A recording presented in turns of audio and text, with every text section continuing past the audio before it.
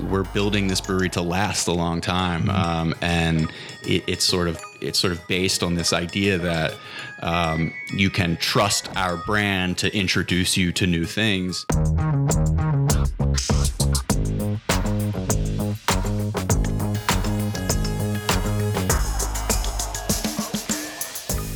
Hey everybody, welcome back to Creative How, the podcast for curious creatives. Today we have Jon Zerivitz, the creative director of Union Craft Brewing here in Baltimore. What we learned from Jon is that the liquid in the can is only 50% of the story, Jed. And the other 50% is the brand experience, from the cans all the way to the community outreach. And Jon had a lot of great things to say. Let's get into it.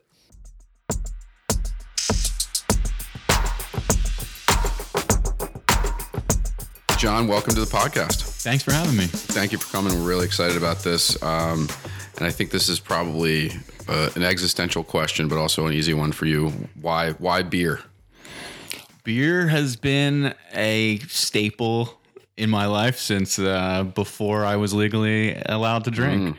Going back as far as like my first couple beers, I can remember tasting Blue Moon for the first time and having my mind kind of blown by it. Having kind of cut my teeth on the Red Dogs and Ice Houses of the world. Getting a taste of something with flavor and different ingredients really stuck with me. And by the time I graduated high school, I loved Guinness. I was like the only kid in high school that would bring Guinness to a party, and that kind of set it off. So I ended up going to college at University of Massachusetts in Amherst, and sort of like the social group I was in, we didn't drink macro lager at parties. We would get the local kegs from the local brewery or growlers from the local brewery, Berkshire Brewing Company. So when I went to parties, it was good beer. And, that stayed in my life, for a long time after. Not that like beer was my passion forever, but when I would drink beer, it was going to be good beer. Right. Coming home to Baltimore, and my first kind of experience is going to the Brewer's Art. This is sort of a common story amongst the beer drinkers in the local area. Those were very formative beer experiences, getting to try Belgian beer, having Resurrection. Right. I think that began the journey. And then, fast forward a number of years, and I started really exploring beer and going to Max's and meeting other like-minded people that were interested. And we started doing bottle shares, and we started trading through the mail on these, join these forums online with other people who were interested. And you would send beer from Maryland, they'd send beer from California, or there was a certain bottle of a certain beer that you were really after, and you would exchange it through the mail. So as you sort of develop this broader beer knowledge, it just got me really excited about this, culinary product that was just so interesting and so varied, and I wanted to try everything. And then eventually started homebrewing and brewing it myself, and that was a real education in how beer is made, that eventually led me to really diving into what craft beer in the modern market was like. And there were so many things just outside of not even just the flavors and formulations and various styles of beer from all over the world, but also the visual identity to it. It seemed like it was this industry with so much to offer as far as graphics and different artists and different approaches to the actual physical product creation. And I just fell in love, not to mention that the industry as a whole is so sort of communal and has such a open arms approach to competition and competitors. I just loved the vibe of the beer industry and felt like I wanted to be a part of it. Was there a demarcation point for the industry, really, where you would say it was uber democratizing? Like, what really kind of unlocked the proliferation of businesses such as yourself that really made it accessible for people? And I think what you mean is for people to actually start brewing companies. Yeah. The access and feel the confidence. Like, what was there like an innovation in like brewing materials or sort of the gear and things like that? Was there anything that just made it more accessible? So in the early 90s, there was this first wave of craft brewers. And I think that got a lot of people interested in what the possibilities were and what could be done. Then there was this huge shakeout, and a lot of those more fledgling craft brewers died out. And now the ones that stood the test of time are still here today. By the time we were ready to enter back in 2011 and planning this since, 2009 or so, I think that the knowledge was just out there and being readily shared. And so that lowered the barrier to entry. Back in the early 90s, brewers like Sam Calagione from Dogfish Head or Ken Grossman from Sierra Nevada, and that was even in the 80s. I mean, these people had to cobble together dairy equipment to make their craft brewery. Brewing equipment was for the big guys.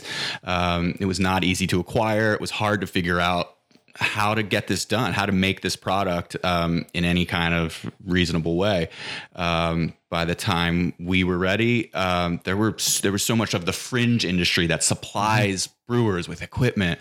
There was so much knowledge out there. The Brewers Association had, publications that were like, how so you want to start a brewery kind of pamphlets. So it's almost like open source brewing. Exactly. Like, it's nice. and that's reflects back to the industry as a whole. It's just like information is readily and easily shared. You just mentioned a couple names from other brewing companies, and I'm wondering if you were educating yourself prior to starting Union, or whether whether you were. I liken it to a sneakerhead, the way you were talking about beer trading. Were you learning prior to starting the company, or has it been since you started the company that you've become a total sort of encyclopedia? Definitely started well before starting Union, learning about the breweries, the brewers, the history of styles, all that stuff really interested me. I mean, if you're going to get a beer from a monastery, in Belgium, you naturally want to like monks make this beer, and it's so sought after, and people can only get it if they drive to the brewery in Belgium, and they have to be there at a certain hour to get their little allocation of it. And I have a bottle because somebody went there and sent it to me. It's those kinds of things that you really want to unlock the secrets to. But is this hobby at this point? This is hobby. Totally. So you just went deep on the hobby. Went deep on the hobby. And then... Yeah. And people will say, be careful making your hobby your profession. At a certain point, I just threw that advice to the wind and was like, nope, I'm doing this. I know that it's not just about beer for me. Each of my partners have their own talents, and we all bring something very special to the table. My thing being branding and marketing. I knew that this was going to be a great outlet for my other interests and skills to really be able to show it off in a cool way that's, suited me at the end of the day. Yeah. Right. We were just talking, prior to starting this, that to the chance for a graphic designer to work on a beer label is like a dream project. Yeah. That's got to be a lot of fun. We'll get into that a little bit later, Sure. But I'm definitely looking forward to that part of the conversation. Yeah. So John, what are some of your favorite styles? You mentioned some of your favorite beers, or at least when you were a bit younger, but what are some of your favorite styles of beer today? So stylistically, I kind of drink to the season, but there are certain styles that I'll drink anytime. So I love a well-made Pilsner. Now, that was not something that I loved when I started drinking beer, because I didn't know what a good one was. But once I discovered what it was, when it's truly well made, I can't get enough of it. I mean, I just absolutely love it. Light, refreshing, still has a certain hop profile that I really like. And then, I like hops a lot. Not as much as a lot of people these days, but, a well-made pale ale, like Duckpin. Duckpin is basically my perfect beer. So, well-made pale ale, nice hop profile, still light and refreshing, won't kill you with alcohol. Those are some of my favorite styles. And then, of course, there's things like lambics, spontaneously fermented beer, sour beer. Love that stuff too. these days you've got examples of all those styles all over the spectrum, from not so well made to expertly made. And so you really kind of have to know what a good example of that style is. So when I say I like sour beers, it's not like I like all sour beers, but well made, I'm definitely a fan. Right. And you're in a position to try to make some of those the way you want them. Absolutely. Which I think is cool. And just judging by the website and the variety that you guys put out, like that's, I think, what's a fun part about your brand is the adventurous side of that. Definitely. We definitely strive to innovate.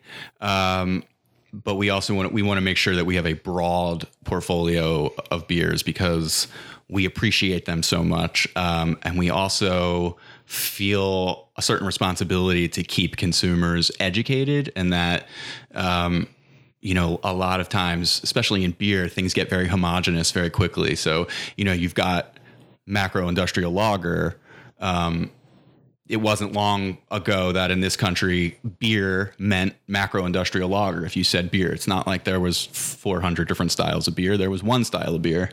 And we want to make sure that people understand that this all didn't happen overnight. We didn't start with IPA, right? Which today's drinker might surprise the current craft beer consumer. We want people to go to Belgian Beer Fest and try all those beers that inspired the brewers that are making their favorite beer today. How do you guys stay out ahead of the curve in terms of the country's tastes, the palate that is currently making waves from a beer standpoint?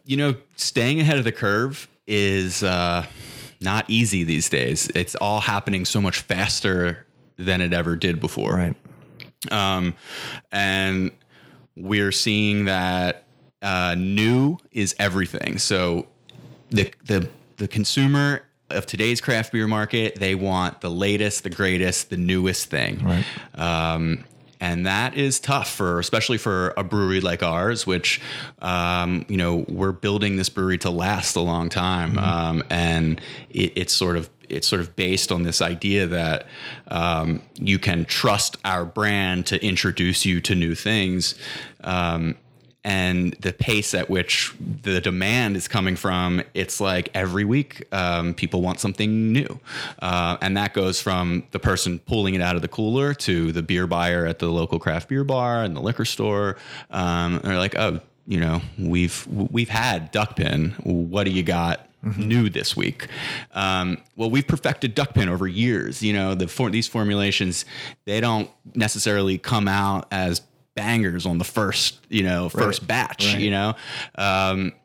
But now there's this pressure to continue to make new beers. So how do we stay ahead of the curve? Well, we're always thinking about what the next thing is. We're doing a lot more careful planning than we ever did as we mature as a company. Right. The first handful of years, you're just flying by the seat of your pants. It's all like gut instinct, what we should do next. Now we're actually looking at consumer data and we're really kind of diving into numbers, and it's still a lot of gut instinct, but it's more balanced now with actual data. And this year we're really excited that we were actually able to take our old brewery, the original Union Avenue brewery. We kept that facility, pared it down to just basically the brew house and a few fermenters. And now we have this rough drafts program, which R&D, research and development, rough drafts. We commented on that today. That was one of the things we thought really was super solid. So we being creatives ourselves, that one definitely sticky. So we're now allowed. We've empowered our brewers and actually entire staff. Anybody that wants to can submit a recipe. They can pair up with one of our brewers. They can come up with it on their own. They can submit recipes to us. If we approve the recipe, they get put on a schedule and they go over to the original brew house with a brewer, and they will brew their batch of beer and we will put it on tap. I mean, as long as it's drinkable, it's going to go on tap in our tap room. And through that, we've already kind of graduated a few of those beers to a special release can. That's great. And that's really helped us kind of, keep our creative edge as it comes to brewing.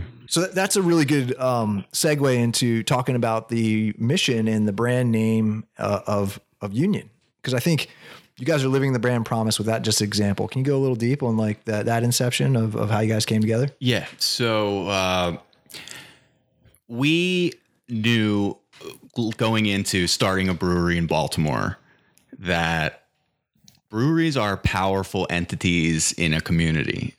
We had seen these sort of case studies of other breweries in other parts of the country that either started somewhere or relocated somewhere that really re-energized and revitalized a neighborhood.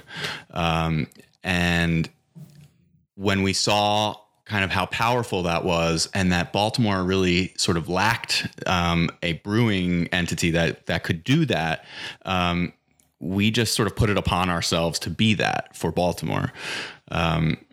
We love the city. We were all born in the area. Me and both my partners. My partner Kevin grew up in Herndon, Virginia, but he was born here. And we really just wanted to contribute something positive, not just beer, although that was a big part of it. We really wanted to make a product that the citizens of Baltimore would be really proud of, to tell their out of town friend, this is our local beer. But we wanted to make Baltimore a better place to live, increase the quality of life, and bring people together.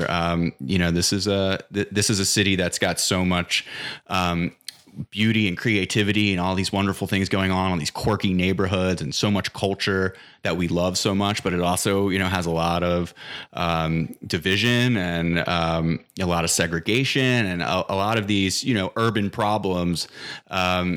And if there was something we could do through the crafting of beer, to make Baltimore a better city, we were going to try to do it. And we sort of use that as a filter for a lot of things that we do.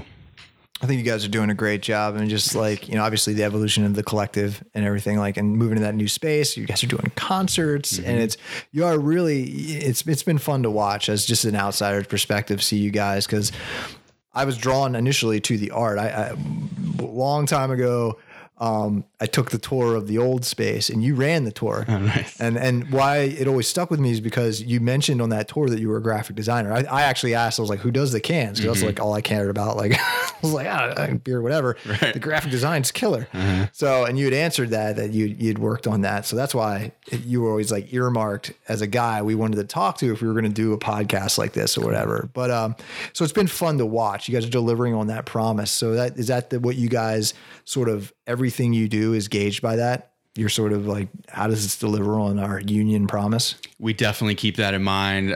It's definitely something that gets repeated a lot, in meetings and around the brewery, especially when it comes to programming around the events. Beer is beer, and like, let's relax. It's just beer, right? So we want to make the best beer we can possibly make. But we also know that it's not everything. It's not, it's like we do obsess over the liquid itself, but we obsess just as much over every event we do, every sort of community centric gathering that we have, every nonprofit night that we offer. We just want to do good, for the city and for the people that support us. Are you guys aware of your sort of increasing sort of notoriety role in the community? I think we can feel the energy around it. There's certainly more activity. There's more inbound these days. Like, hey, we really want to work with you. We really want to do an event with you. Than there was in the past, where it was a lot of outreach and more podcasts coming in. Yeah, a lot of podcasts. I got one right after this. Oh my god. So obviously not everybody who listens to this is going to be from Baltimore, but I do want to reference something. So 83 is the main artery into the city and out of the city, and Union Collective is right there at the edge of the city. And the design of the outside of the building, I've always thought was really interesting. Obviously, you have your own branding, but that's actually not the biggest thing. So can you just talk about how you wanted that to look? Yeah. So this building was sitting there for a long time. And I've probably driven by it 10,000 times. And we started this search for a new facility. We knew that was there, but it was such a massive building, and we only needed 40, 50,000 square feet to expand to. And so we looked everywhere for probably 2 years. We just kept looking and looking and looking, and tried to make some things happen on some buildings, and just not, didn't work out until, one day we were like, we should take a second look at that old Headwind building, the old Sears building. So we went down there. When, we first walked into it, we just were like, what are we going to do with all of this building? It's just too much for us. I think it was probably the second time we took a look at it. We were like, what if we bring in a bunch of other people into here and really use this as a hub for local manufacturing? And so in doing so, like, we knew we were going to brand a union portion of it, but the larger project is really the Union Collective. We wanted to give that as much emphasis as possible. And we're not even done yet on that. Like, that, getting that mural that faces 83 was sort of a first step. But there's a lot more to come as far as, branding the identity of Union Collective. Gotcha. Shout out to Post Typography on that one. They handled that beautifully. Yeah, it looks amazing already. So that actually brings up a point about branding. You talked a little about really stressing about the liquid, which is important, the ingredients. You're going to get other podcasts to go kind of deep on that. Right. We're admittedly not here to do that. We're actually here and talking to you specifically because we like how your brand looks and the branding part of it. Mm-hmm. So can you talk about a little bit, in terms of the inception of that, Sure. And your, I guess, aesthetic philosophy leading up and doing the cans and that, started with duck pin and all that. Right. So even before the actual brewing company had the name Union, I had this rough visual idea of how I wanted the product to look. We knew we were going to be in cans. And even 7 years ago, that was almost a for a brewery. It was still bottles. Glass was by far dominating the alcohol beverage industry, and especially beer. But more and more people were moving to cans. And I love the can as a canvas for graphics. It's far superior in many ways, but in that way specifically to a bottle. And so, look, this is Baltimore. We have this blue collar kind of retro vintage vibe to just the culture of the city. I wanted the can to feel right in the hands of a drinker who may be coming to craft beer for the first time, who may be coming from a Natty Boh life. I wanted it to feel like it had been there forever, but also having sort of 1 foot into more modern design.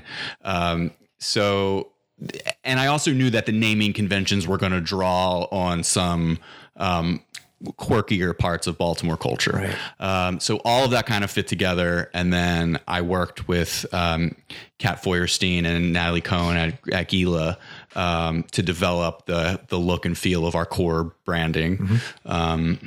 And then eventually we found the space down on Union Avenue, and the whole Union thing came together, and all those pieces fit together to create our core brand. That's really interesting that sort of you didn't want to put off sort of legacy drinkers, I guess we'll call them, somebody didn't want to feel like it was too out there. That's right. That's really smart. I'd never even, considered that would be a way to appeal to maybe two demographics or types of drinkers. We really felt that we didn't want to be off the wall. We weren't Dogfish Head. We weren't going to be like using crazy ingredients and crazy ingredients and making super high ABV beers.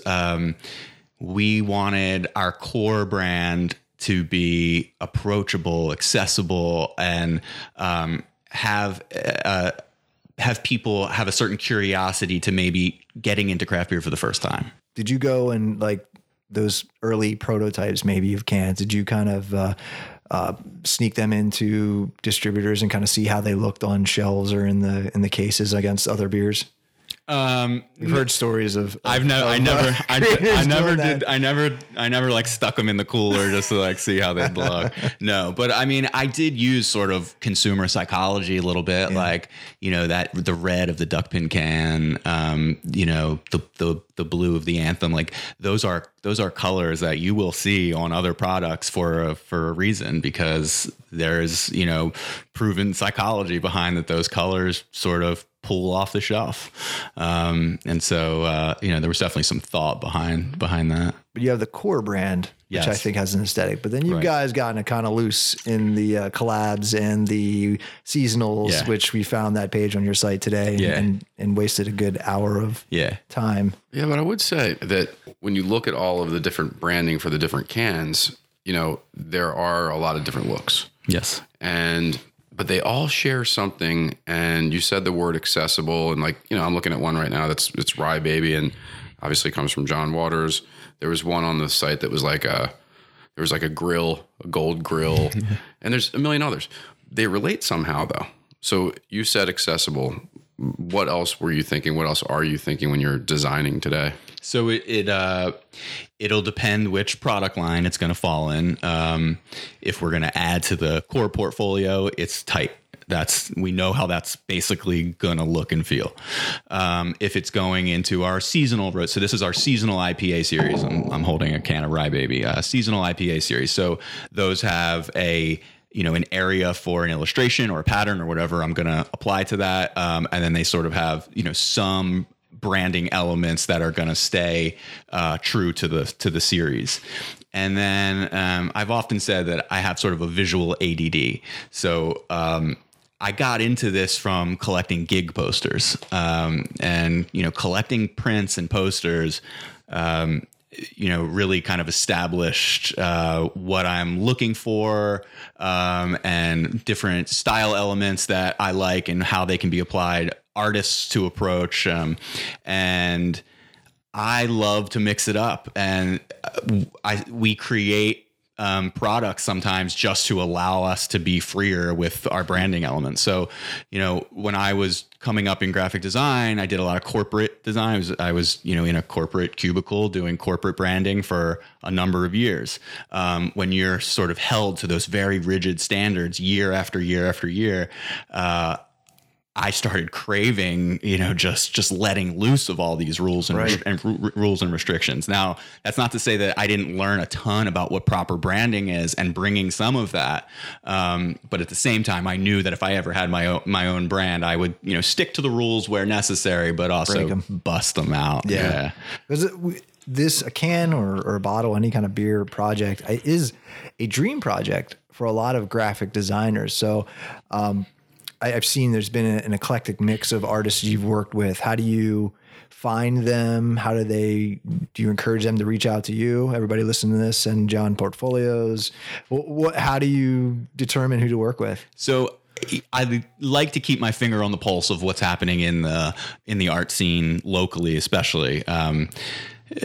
And when we first started, I was going through the portfolios of graduates of MICA, and looking through, you know, the illustration graphic design programs and looking at their portfolios.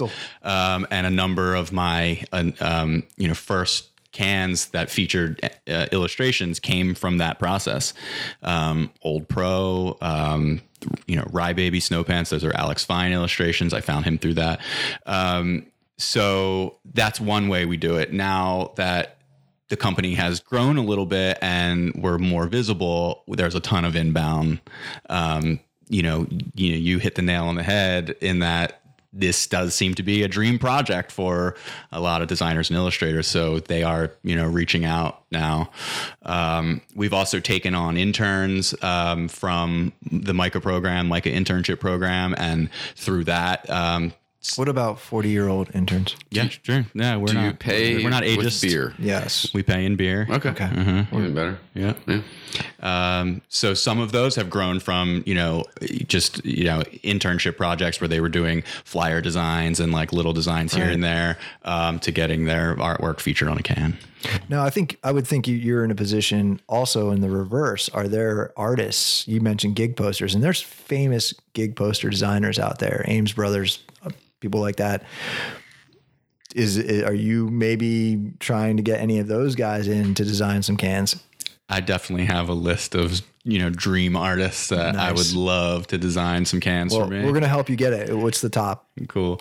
I am a big fan of Jay Ryan from Chicago. Collect a ton of his stuff. Jay, if you're listening. Jay's listening. Hit me up, Jay. Jay will be added. There's this husband and wife artist duo called Dabs Mila. I just went to their show out in LA. They're amazing. I would love to work with them. There's really a ton, but keeping with our mission, I lean towards local first. Sure. I did get to work with an artist named Matt Looning, who has done a ton of posters for bands I love and collect. He was in Oakland. He's now in Atlanta. But that came through a collaboration with DC Brow. He was living in DC for a while. He did some work for them. And I was always super jealous that they got to work with him. But we got to do a collaboration together where he did a design for each of us. Yeah. So we had these companion cans that looked really cool together. No one said you can't have fun, John. No, thanks. Yeah. We're going to get you these guys. Sure. Real quick, John, what did you study in college? I studied English with a concentration in writing. That's what I thought. Yeah. I wanted to make sure that was true. Because it's, Sean and I always make fun of each other, I guess, about the two disciplines. But how did you refine your visual skills? And you obviously have a solid taste level, and there's a systematic approach, even though there's freedom to what you're having designed. How did you develop that? I have to give a lot of credit to my wife, Julie. So she, after graduating, she was an anthropology and art major. She graduated and wanted to become a graphic designer. So she enrolled in a continuing studies program at MICA for graphic design. And, we were sharing this small apartment and I was watching her work. Meanwhile, I was working some retail job, and she was creating, and I could watching her sort of develop into a real graphic artist. And meanwhile, I was still collecting all these posters and was real deep into the gig poster scene. But watching her and learning from her, I really kind of caught the bug, I would say. So I enrolled in a certificate program at the time, basically learning the Adobe suite. And I picked up what good design is through her and, just started going out there and getting jobs, freelancing, doing graphic design. Most of it not good. And then, eventually landed this long-term gig, in a corporate office. And that's when I feel like I really got the education of proper branding and, having somebody critique you day after day and having an art director work with you. That really helped a lot. But at the end of the day, I'm not an executor. I mean, I can do stuff. But I know that there are people out there that are better than me, and I want to work with them. Well, I mean, Jed said it, a lot comes down to taste. Right. And if you've established that and the fundamentals and the rules, as you said, I think you're going to get a long way because now you're the art director. Now you're the creative director, right? Yeah. I mean, and that's always, I think, where I needed to be in that role. And it's working out. Yeah, thanks. Right. So from a creative standpoint and, what your skill set was developing, and you guys have the idea for this business.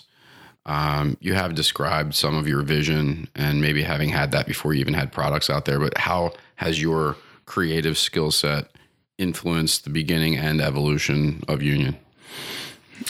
I think it's influenced it heavily. So, the visual identity, the voice of the company, all the writing. I still do 90% of the social media posts.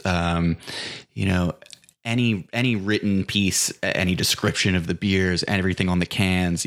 That's all comes from me. And so, I've put myself in a interesting position in that's going to be very hard to transition over. Right. I know that I shouldn't be doing the social media for the company. And there are things that I need to let go of. But so much of it, comes from my head, the naming conventions, as we build the company, there are now more people on my team that I can work with and bounce ideas off of. And sometimes, like I feel like I've exhausted all the ideas, and I just need fresh input. So, as the company's matured, I've definitely opened that up to more people within the organization to influence that. But so much of that creative energy, I think at least has to begin with me. What's the team look like internally, and then how do you determine who to work with and when externally? Yeah, so the team is still fairly basic. As the company as a whole, we've got our production team, our brewers, quality control, cellarmen, and then the whole packaging team. We've got somebody that just does warehouse work and building the orders to ship in and out. In the office, it's basically myself and Jenna Dutton, who's our lead designer. She works directly under me. We work very closely together every single day. And Chris Attenborough, who's technically our general manager, but he has a really great art background. He's a photographer. He's a builder, a sculptor. So I bring him in on a lot of the creative discussions as well. And then we've got an outside sales force, and they influence a lot because I need to know what they need and what the market wants and what the store owners want. So they're involved a lot as well. And then there's a business side of it. That's the number crunching and the data stuff. But we all try and work together as much as possible. And that's something that like we're learning as we go, is that we can't be these like siloed departments of the company. So internal communication is, I think, surprisingly to me, one of the most difficult challenges of running this business is just like keeping everybody communicating all on the same page, because there's just this natural inclination to just put your head down and do your job. How would you describe the culture, internal culture? Because you're talking a lot about like philosophies and things like that. The natural progression is, what's the culture at Union? Yeah. We try and keep it like a family. And honestly, the culture right now is probably better than it's ever been. The company keeps growing. We have more and more people coming on. A lot of them, skew younger, and we just try and keep them as a unit and as a family, taking care of each other. We try and do a lot of fun stuff for them and take them out and do fun activities, from doing, evening bottle shares to, volunteer days to staff parties and all these things. We really put a lot of effort. In fact, we have our own sort of committee culture. We call it Culture Club. So there's certain people from every department, everybody meets, and we just come up with, cool things that are meaningful to us, as well as we open up, event ideas, merch ideas, anything that can give these people a sense of ownership, over some part of the project, of what Union is. We invite them to bring that to us. That's really great. And so total workforce, what is your team size? Not your specific team, but like entire Union. Yeah, I think entire Union, I think we're at about 42 people. Wow. That's great. The insight, you guys, crazy. Man, I'm just continually impressed about how smart you guys are in terms of just, you're doing things that a lot of larger companies haven't figured out yet.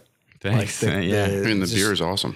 The beer is awesome. The catering to the just ensuring that the culture is on sound footing, and those types of, sort of activities to build the camaraderie, I think is just, beyond your age as a crew, right? As a company, so it's really cool. I mean, we just try and do what feels right. And sometimes those aren't the easiest things to do, It'd probably be a lot easier to just sort of ignore company culture. But we really want to keep everybody happy, because then they bring that positive attitude to their job and to the customer experience, and it pays off. Cool. Yeah. So shifting gears slightly, I'm looking at the cans that you brought, and also we've talked about all the amazing design work that's on your site. Because you're thirsty? Well, I am actually. finish this one. So we are all drinking. that's a hint. Not heavily or anything. And it wasn't intentional. I mean, John brought it, so what are we going to do? But anyway, question is this. Could you give the audience a snapshot of an entire process from inception of idea of a new style all the way through branding and then even maybe distribution? Just maybe one example. Yeah. So we will start by sort of looking at the year. What beers we know are going to come out. Because there's certain ones that are year round, then you've got your seasonals, then you've got your sort of like specialty releases that come out at a certain time every year. Then we start to look for the gaps and fill those in. What are we going to do here? What are we going to do there? So let's say that we've all sat around and we decided we really want to do a dry Irish stout. We really want to put out a dry Irish stout. Maybe it comes out around St. Patrick's Day, right? So we'll get that on the schedule. I don't even have to worry really about what the recipe is. I know that Kevin is going to, one way or another, figure out how to write a kick-ass recipe and get this beer brewed. Then me and Jenna are going to sit down and we're going to start coming up with the identity for it. We try and do that as soon as possible. And I'll start brainstorming the name. So it all starts with the name. And inevitably there will be something visual that we haven't done yet that I've been wanting to do. So, in my head, I've got, I want to do, I haven't done a photographic treatment on the can. I really want to do that. Or I want to do it where, it doesn't really even say the name. The name's just kind of like hidden in there somewhere. It's all graphic. Maybe this is my chance to do that. So we'll end up on a short list of names. Then we'll bring everybody back in the room, hear the names. What's everybody think? Question on the names. Are you running that through some sort of legal process to like trademark it and do all that sort of minutia? So that'll either happen. I'll either do that initially, like while I'm brainstorming names. Like poor man's Google. Poor man's Google, exactly. I'll run it through Beer Advocate. I'll just type beer after the name. I'll get a sense of whether or not it's been used. A lot of times these names have been used, but it's a beer that somebody made once and they didn't package it and they didn't put it out in the world. So that's still kind of fair game. So let me ask you this, because this is going to be absurd. But okay, so I have an idea for a name right now. Mm-hmm. So for that beer, mm-hmm. How often do people who are not in your sort of tight inner circle of namers come to you and say, I've got an awesome name? It's actually pretty rare. There you go. There has been some. I got it. There has been. I haven't seen you smile this big in like. Yeah, this is going to be good. Because I actually have a name for that same beer too. Yours isn't related to anyone here, it's though, a so name it's probably off. Better. Anyway. But there has been some influence from outside for sure. Like just, me and some of my friends sitting around and I'll be like, oh, I'm really stuck on this, and somebody will throw out a name. I'll be like, that's brilliant. Yes. So it's happened, but it doesn't happen as much as you'd think. Got it. So you run poor man's Google, right? Okay. Or poor man's copyright. Sorry. Right. Through Google. So that's going to eliminate a nice portion because God, there's been so many beers, so many beer names, and there's almost no original ideas out there. And so whatever's left over, we're going to pick from, and then it depends. How far is this going to get distributed? How, is this for a one-off release that I'm only going to do 50 cases of in the tap room and it's going to sell out in a couple weeks? Is this going to be a larger release that does go out to market, but is only around for a couple months? Or is this going to be, a core, if this is a core beer that's going to be brewed year round that like we're really, standing behind? But couldn't it be both? Like it could be on the smaller level and it just goes bonkers and you guys are like, we need to keep this thing in the portfolio. Sure. So that long view needs to be kind of considered, even though you're like, it's only gonna be 50 cases, but you definitely need to consider that. And honestly, there's been some times when we've changed the brand because of that, where we're like, oh, this beer is so good and we want to make more of it and release it for a longer period of time. But the name isn't right or the branding isn't right. There's been times when we've come out with a new beer and I've had 48 hours to brand it. And, if you look closely, you can tell which ones those are. I think it's hilarious, by the way, the fact that the founder of the company still got effed with a timeline. Oh, Yeah, God, that's true. all the time. Right. It just goes to show that it just never ends. So if it's going to be a core beer, it's something that like we're really going to get behind and put a lot of resources behind, that's going to go to our lawyer, and the lawyer is going to run that through and let us know what else is out there that's outside of beer that I'm not looking at, and be like, you might have a problem here, you might not. And we've had some funny stories. Steady Eddie Murray's people. I didn't ask for permission to do that. They certainly came to us once they saw it. Luckily, that story ends with a happy ending, and Eddie is a part of that beer, and he's behind it 100%. We have worked it out, and he's visited the brewery, and What? That's awesome. So he's now a friend, and he loves this beer, and he loves the fact that it exists in Baltimore, and we're going to expand on that relationship that we've built there. Yes. John Waters has seen the Rye Baby can. We do things with such good intentions, and these are tributes to Absolutely. parts of our culture. I think people get that.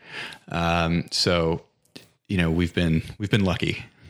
I mean, when was the last time you heard Eddie Murray? Well, it's funny because I got a chance to have lunch with him once, and I'm not surprised that he both found out about it, but also was on board with it once you talked to him. Yeah. He's a real nice guy. Yeah, he was very nice. I'm just saying he could use some social lift at this point. Okay. He's a Phillies fan, John. We can cut him He's out coming as part back. of the He's coming back, conversation. working in the front office or back there you office or one of the offices stuff. at the Orioles. So you've got the branding, got the name and everything nailed down. What I want to talk about is like the story you arm your sales guys to go out and sell this into distributors. Right. So we try and get them included in the process as early as possible, because they need to get comfortable being able to sell the product. They need to understand the name and why I named it that and what the story is behind it. They obviously need to know all the characteristics of the beer and all that info. On top of that, we will put together a sort of package of templates and graphics and tap handle stickers and POS materials to arm them with when they go out into the market.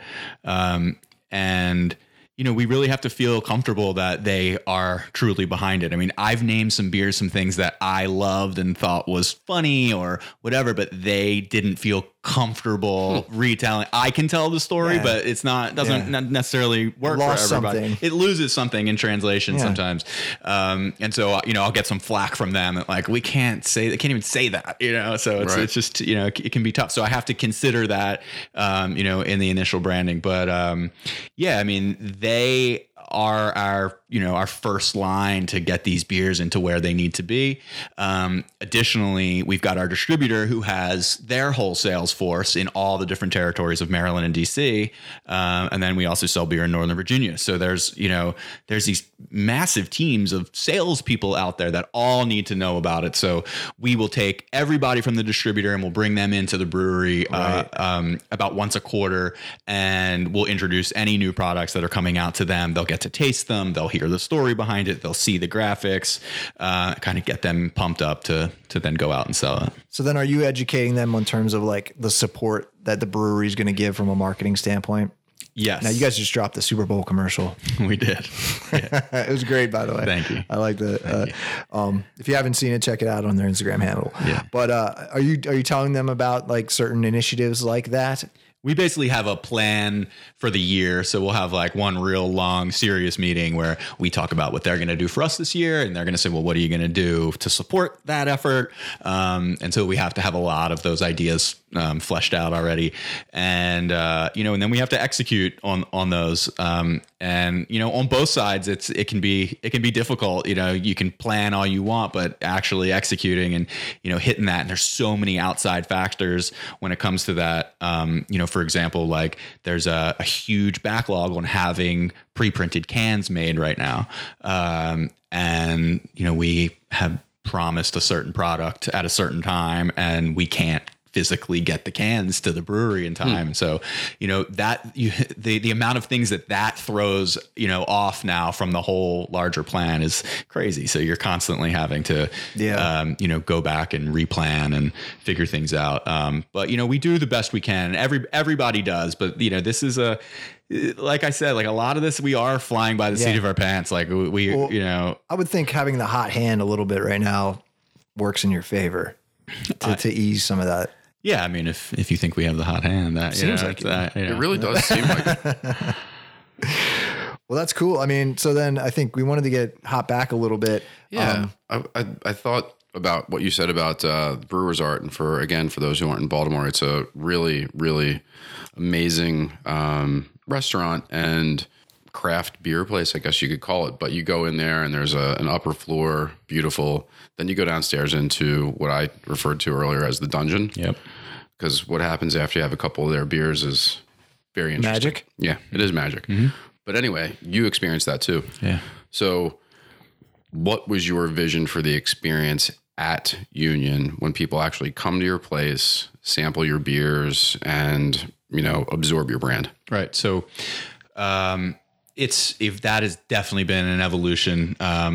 When we opened the original location, the tap room was an afterthought. It wasn't. We didn't live in a world where brewery tap rooms were the norm. Mm-hmm. And the laws for Maryland beer, all but prevented them from even happening. We were allowed to give out 6 3-ounce samples if you took a tour, and you could buy 188 ounces of beer per year as an individual going to the producer, going to the manufacturer. That was the law set when we opened.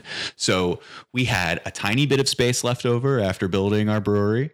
We had zero money, and we took recycled materials that were pulled out of the construction phase of the production facility. Like there was all this beautiful wood that I thought was beautiful, and I made sure we held on to it so we could at least build a bar out of.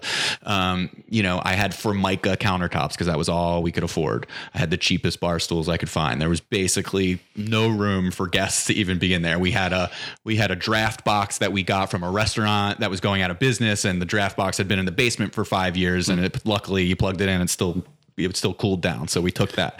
It was very cobbled together. We spent that first, some of the time in that first year going to Annapolis to support a bill to allow tap rooms to sell a pint of beer to a guest.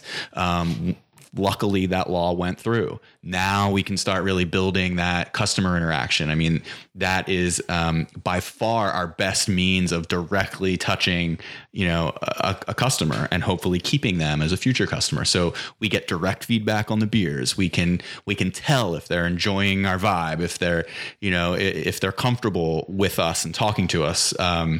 And we want to make sure people feel like family when they come in. We want to make it feel like this is their second home. This is a place that, is like a staple in the neighborhood. We really believe that by being thoughtful about the way we present ourselves and the way we present the customer experience, that we can become part of like the fabric of Baltimore. And that's just hugely important to us and for repeat customers. And then the other thing is that our marketing is largely event based, and we realized the power of that very early on. And like we figured out how to throw great parties, and that really goes a long way. I mean, if you can come up with new ideas to, it's all basically the same thing. You're bringing people there and you're entertaining them for a certain amount of time. You're hoping they, spend their money on our beer. But if they don't and they just hang out and leave being like, I just had a great time at Union. Maybe I had one beer. Maybe I didn't have any beer. I don't, to me, that's not really the end goal. It's really just to provide a place for people to gather and have a great time and forget about all the shit that's going on in the world, and just relate to one another, and be proud that, they were doing this at this place that's Baltimore, that, that makes a product they're proud of. I think that's what's really cool about your industry. I don't think any other industry, not most industries, have that type of quick feedback loop. Yeah. That's got to be a great feeling because it literally rolls out and onto the floor, and you can get that initial reaction. That's got to be just insanely invaluable to you guys. It's absolutely invaluable. It's by far like the whole proliferation of brewery tap rooms is a interesting debate right now. They are becoming more and more prolific, and they are becoming bigger and bigger sales tools to breweries that like you have to have one. And the consumer wants to come. I mean, what other product can you think of, manufactured product, where people want to go and spend like hours and hours at the manufacturing facility? That's like, what I mean. Yeah, it's crazy. You can go, you can take the Utz factory tour, and it's fun. And they do nice Christmas lights. You walk out with a bag of chips, and it's cool. But this industry just lends itself to this communal experience, and that any brewer can capitalize on. But there's a lot that comes with it. You got to be able to, provide the education and the service and the. So on that note, and this potentially polarizing question, because we've had some smaller manufacturers on our show, I want to hear your thoughts on the word or the term craft. Do you embrace it? Do you feel it doesn't really represent what you guys do? You're like, man, I don't care. I feel like 7 years ago, craft was a differentiator because the mentality in beer was the small craft brewers versus big beer. And so you needed that word to hang your hat on to let people know really what you weren't. Now we're 7 years in, and I don't feel that way anymore. I could take the word out. Honestly, we just make beer like anybody makes beer. It's all crafted beer. I don't feel that it really lends as much value as it once did. Except that it lets people know that we are still independent. And I've seen some brewers switch. They've dropped the word craft. I don't really know what it means anymore, but it is, part of our identity, and, it's not going anywhere. But I don't feel like it holds as much value as it once did. Well, you guys might be evolving it at this point. Do you think like there's a new wave of craft, because it has been appropriated by bigger brands and the artisans and all that sort of marketing spin. Panera. Right? Panera. Exactly. Right.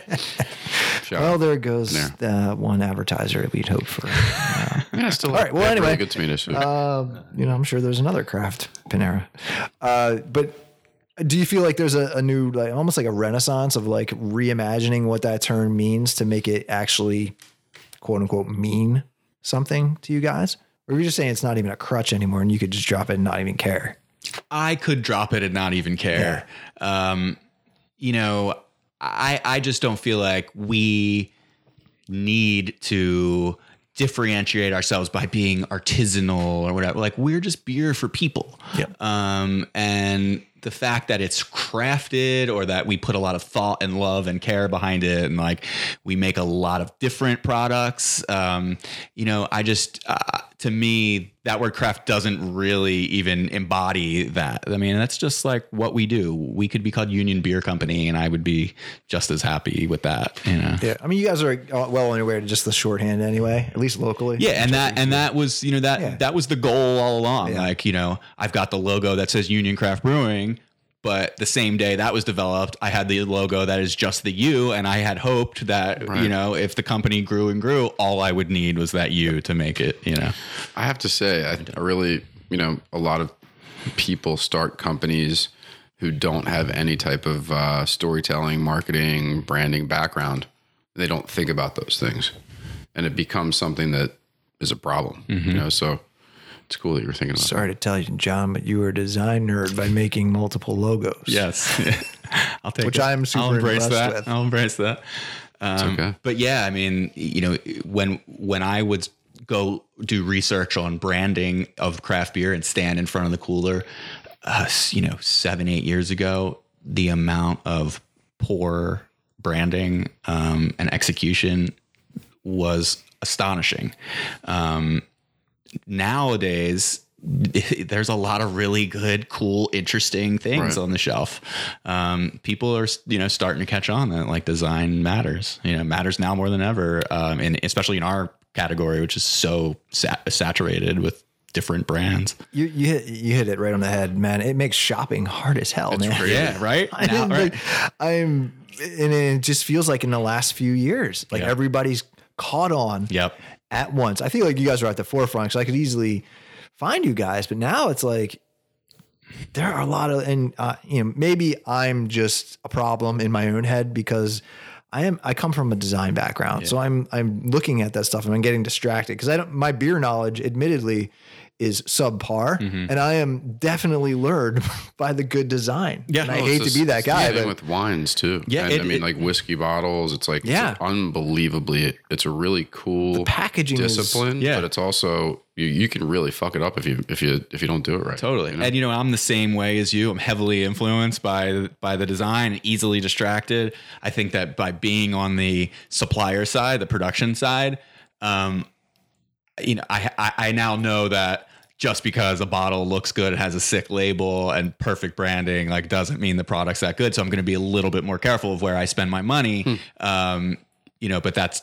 just because like I have that knowledge base of the actual product inside the can. Right.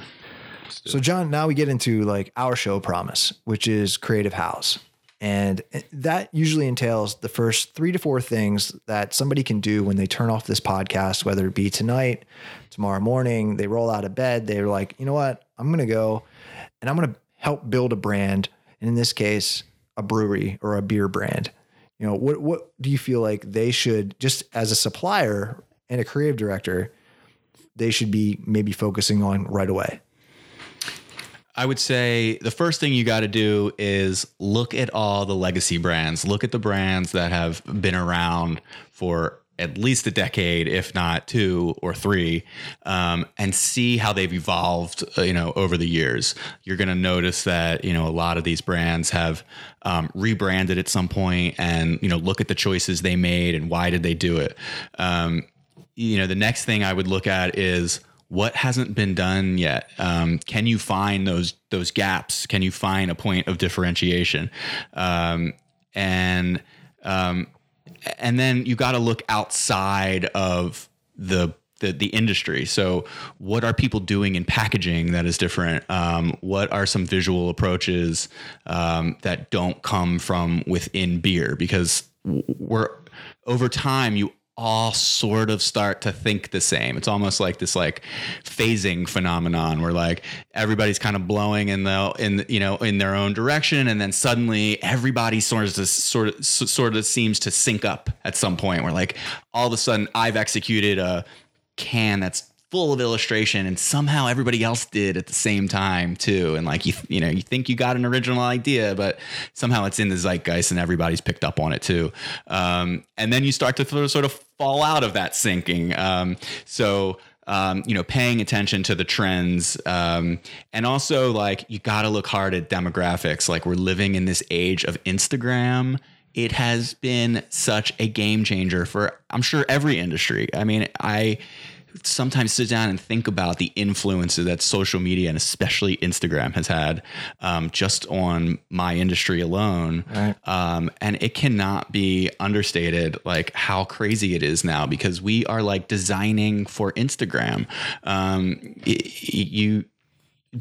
I think this is what is driving this need for constant newness. It's like every time someone refreshes their Instagram page, they need to see something new. And you're pining for these likes and this, all of this feed, all of this instant feedback. It's not good. There are trends in there that you can pick up on and capitalize on. But at the same time, so that's sort of like the short view. There's a long view. What do you want this brewery that you're going to create, this brand? What do you want it to be? How long do you see it being around? Is it going to be small? Is it going to be big? Is it going to be distributed to California? Those are all, key factors in deciding, how to take the next step. One follow-up on that, in the quote unquote old days, 10 years ago, maybe a little bit more. Yeah. A brand was about consistency, and there was an aspect of freshness to it. Yeah. But now it seems like it's all freshness. Yeah. But you also have to, or do you have to carve out, some kind of meaning for your brand? What are your thoughts on that? You definitely have to have that meaning, that story, that level of quality and standard that you really hang your hat on, that you really stand for. You have to stand for something. And you've got to put whatever you're doing, whether it's coming out with something new every week or continually pushing on that one thing that you do super duper well. Either of those things still need to get filtered back through this lens of whatever it is that you really stand for. I think that's hugely important. I think, authenticity is still, critical. People see through it when you don't have that. That said, like the consumer is fickle. And so, I think it takes even more effort to really drive that home that you do stand for something and make it meaningful to that person. And like, you're not going to capture everybody with that. And I think you have to be okay with that too. One thing I wanted to circle back on, was you guys, I think part of your, DNA is to collaborate. Obviously it's the brand name and things like that. And one of the greatest pages on your website is like the list of all the different types of collaborations you've done. So going forward, how will you guys approach that, and how will it continue bringing other disparate industries into the fold? I think, you've definitely hit on something, is that, collaboration in craft beer meant collaborating on a brew with another brewery.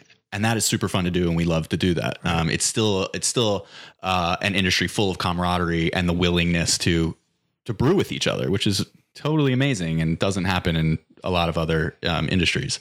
But in order for us to continue to evolve, we want to look outside of beer. We realize that we've built a brand that stands for something that people care about, and that there's tons of other industries of like-minded people making cool stuff right here in Baltimore or even beyond. And there's definitely room to collaborate. So, we've worked with Keep Well Vinegar. We've worked with the Baltimore Spirits Company. We work with Vent Coffee a lot. We work with the Charmery. There's no limit to who we will or won't collaborate with. And that's another fun part of the creative aspect of this, is like, how does my brand fit in with your brand? What can we make together? We feel like our success can be someone else's success too. And we can help build them up. And, it's a parallel that Jed mentioned earlier, but I never really thought about it, but the parallel with sneaker culture, because collabs is such a hot buzzword right now. And it's just, it's this brand, X this brand, right. So I think that's really interesting that you guys keep pushing that. So well done on that. Yeah. Thanks. Yeah. Yep. So Jon, tell everyone where they can find you, on the web and social and all that stuff. Yeah. So, search Union Craft Brewing. You'll find us. We're, unioncraftbrewing.com, at Union Brewing on Insta, Twitter, Facebook. We're all over that. And our new facility is open to the public Wednesday through Sunday. We've got a big, beautiful tap room, and we want you to come. We open at noon. And that is 1700 West 41st Street in Medfield, Hamden, Baltimore. And come check it out, and come check out the Union Collective, filled with all these other cool businesses that you can go visit and do tours of and interact with, and lots of cool Baltimore products being made right there. And then, so this being an international podcast, and I have the data to back that up, what regions can we currently get the prized liquid? Yes. So our beer is distributed in every corner of Maryland, Washington, D.C., and currently Northern Virginia. It will probably expand to tick off Delaware, so we can get the whole, Eastern Shore and get your beach beer up and down Ocean City and Delaware beaches. And we'll probably start to trickle into Southern PA, and we'll see where it goes from there. Cool. Nice. Any want to, or obviously there's want, but what's the goal to kind of get national? Yeah, so we never set out to be a national brewer, but we do want to be a regional brewing company, which is becoming an increasingly more rare goal for startup breweries. But there were certain brewing companies that we really admired and looked up to, and felt that we had the right mindset to reach for that status. But beyond that, we don't really aspire to send beer to California. That was never part of our plan. But if we can serve the 5 or 6 states around us, we would be very happy with that. Awesome, man. Well, hey, we're gonna keep watching and being fans, and of course drinking the beer. Thank you. Really great stuff. Thanks for hanging out. Yeah, thanks for having us on, guys. That was Thanks, awesome. John.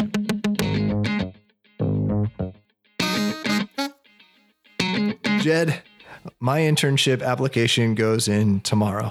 Mine was already submitted online 1 minute ago. All right. Well, we'll see who gets that little bake-off. Well, you know what, Sean? Hopefully it's both of us, but one way or the other, everybody please check out the show notes at creativehowpodcast.com. And don't forget to follow us on Instagram and Twitter at creativehowpod. And smash the likes, whichever podcast supplier you fancy. Crush the way.